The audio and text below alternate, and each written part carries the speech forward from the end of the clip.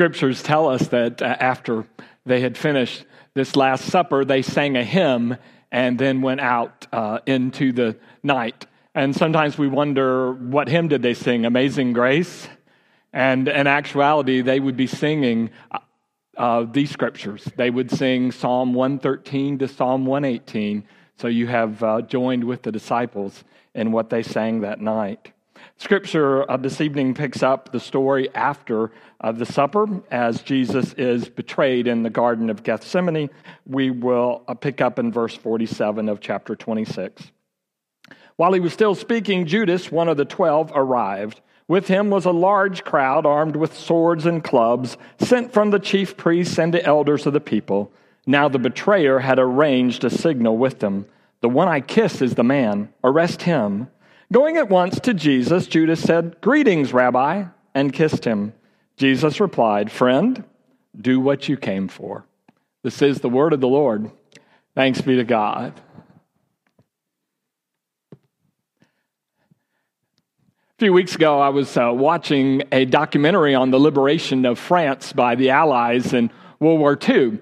And they were showing scenes of what happened when the Allies came into Paris. And one of the things that happened is after the Nazis were driven out, one of the things that the citizens did is they started collecting collaborators, mostly women they picked on. And the women who were accused of consorting with the Nazis, whether it was in a romantic relationship or even they told the story of one person who was just hired to clean the office of the high command of Germany in Paris.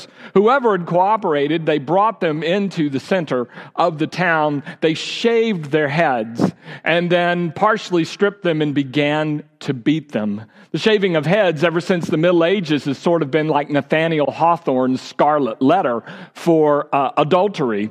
And they treated the collaborators, the accused collaborators, so shamefully and so terribly that even Winston Churchill was horrified when he heard the reports. But then he offered this suggestion. He said, "Well, I live on an island that has not been conquered or occupied in more than 900 years, so I guess I don't know what it's like to live under occupying forces." And I think that's true. Or maybe he could have said, maybe we don't understand the depth of betrayal that the citizens in France may have felt for their fellow citizens who were accused of aiding the Nazis. But I think whether we can understand that, we certainly all understand betrayal. Betrayal is an act that is always personal because it's not betrayal unless it's someone that has something, has a part in us or a part of us. It is sometimes surprising, and it is often embarrassing to be betrayed. I remember in a small town where I was a pastor once, one of the women in our church found out that her husband had had an affair with a coworker. Unfortunately, it was a small town, and so most everybody else in town had found that out too. And she remarked to a number of us, "I simply can't leave the house and go out in public. It's just too humiliating." It is a difficult thing to be betrayed. But the fact of the matter is that if we live long enough, all of us are betrayed in one way or another by one person or another. Some of us are betrayed by people in whom we put our trust, perhaps a politician or a leader that we send forth to represent us and we feel they don't represent us well. Or others of us are betrayed by a spiritual leader, someone whom we've placed great trust and they do damage to our faith by betraying us. Others of us are betrayed perhaps by employers. Though we've been faithful, we are passed over for the promotion, or we're caught in a right-sizing or downsizing. Sometimes we're betrayed even by our co-workers who may scheme to take advantage of us so that they get the promotion that perhaps we could have been in line for. Others will be betrayed by their friends. Maybe they'll tell them in the intimacy of friendship something they've told no one else, only to find out that the friend has spread that word to other people. On occasion, we are betrayed by our family members. Perhaps a family member goes against the way we all in the family thought that we should act or believe, and that family member goes another way and brings reproach on our family. Or perhaps we were the family member that went in a different direction than the rest of the family wanted us to go. And instead of supporting us, they condemned us. All of us face betrayal of one kind or another at some point in our life. And if we live long enough, not only are we betrayed by people, but if you're like me, sometimes your own body betrays you. And the things that you're used to your body doing for years, suddenly it does less effectively and with a lot more discomfort. We all face betrayal. So the positive part of the story this evening is simply this. Our Lord Jesus faced betrayal himself.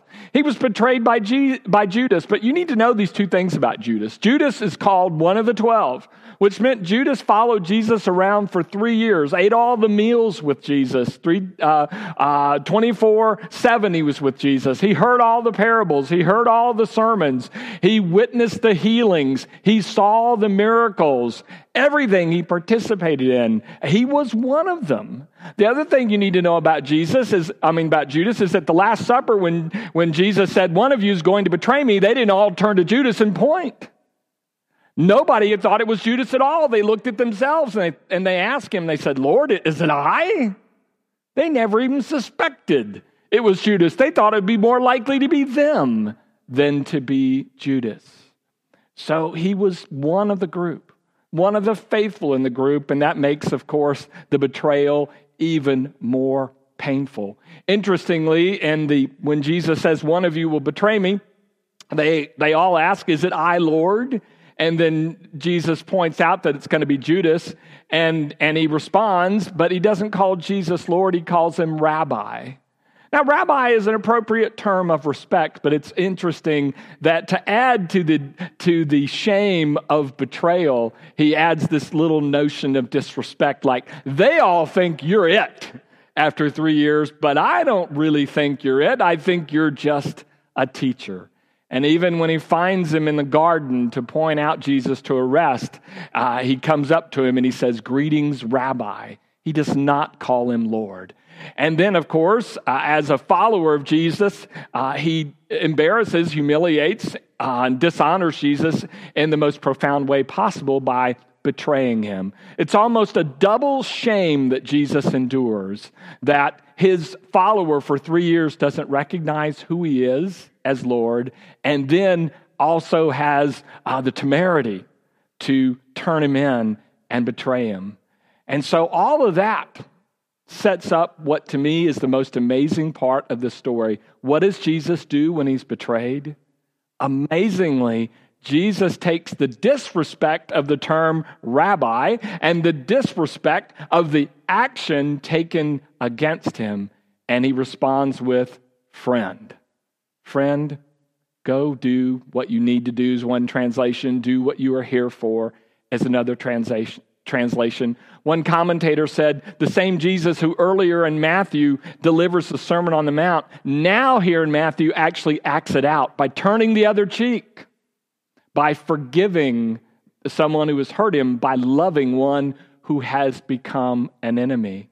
Dr. Alexander Shia says this, that one of the things Jesus does by calling Judas friend is he treats him with both compassion and respect.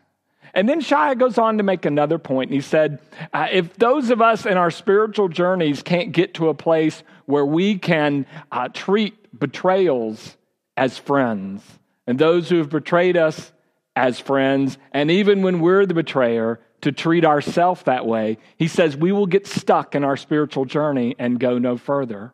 Which to me answers the main question I had about tonight, which is, how can Jesus, in the shame and the humiliation of this betrayal, befriend the one who betrays him? And the obvious answer is, well, he's Jesus. He just does things we can't do.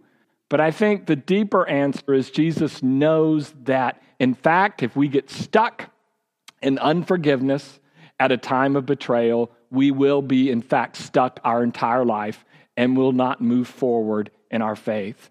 It seems to me that to forgive, To make a friend of the betrayer is to do at least two very important things. The first one is this. I think it actually frees the betrayer. It lets the betrayer know that he or she can be forgiven. Jesus is giving Judas a signal that you're going to go do this, but I want you to know you're still my friend. He leaves the door wide open for Judas to experience forgiveness. And of course, the Gospels and the book of Acts are a little mixed on whether they think Judas actually accepted that or not. Some say, well, he killed himself, so he didn't accept it. But his last act was to throw the money back in the temple, which is a fulfillment of a biblical passage in Zechariah 11, which leads others to think that maybe he did get it, that Jesus was Lord after all. But what Jesus does by befriending him is leaves the door open so that he can find forgiveness. The late Corrie ten Boom, whose family, of course, hid Jews from the Nazis, and in the Netherlands, finally was arrested, and she was sent to a concentration camp.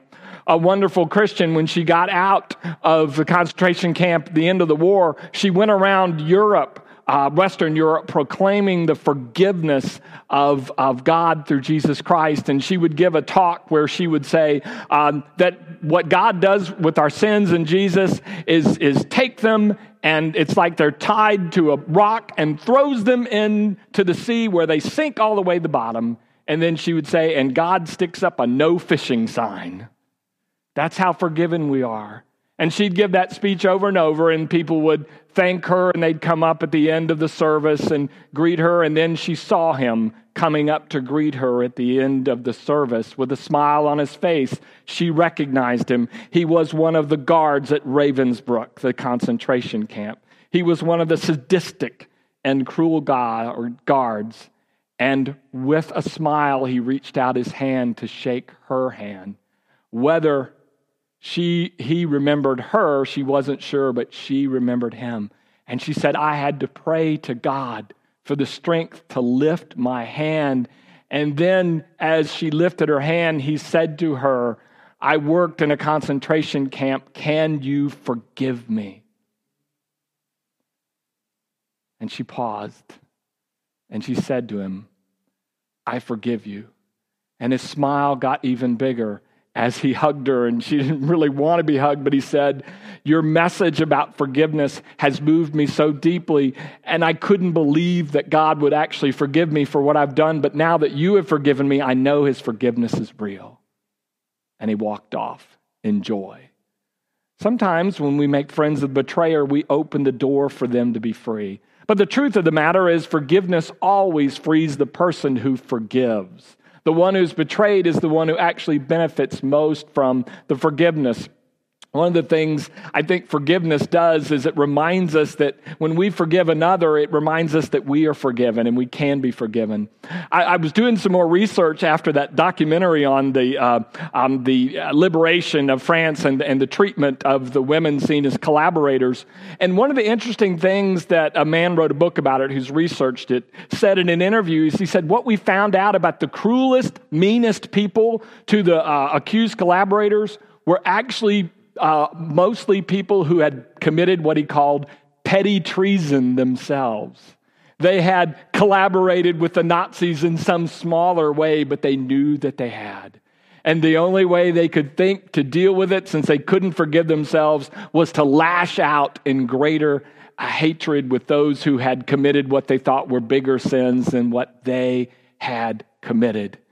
He said, we interviewed a number of men who participated in the shaving of women's head, and he said the amazing fact was a number of them were part of the French resistance, but most all of them who were part of the French resistance didn't join until way after D-Day. That they were just going along for months and years. And there was something in their treatment was to deal with the unforgiveness in their own life. We forgive because we open the door to our own forgiveness, and it enables us then to move more freely into the future. The word forgive in Greek is a word picture. It basically means you're tied in a knot, and when you forgive, the knot comes untied. What we typically find out as the betrayer or the betrayed, either one, is that when forgiveness occurs, the knot is loosened, and we are free. can we make betrayal our friend? There's a story of two brothers.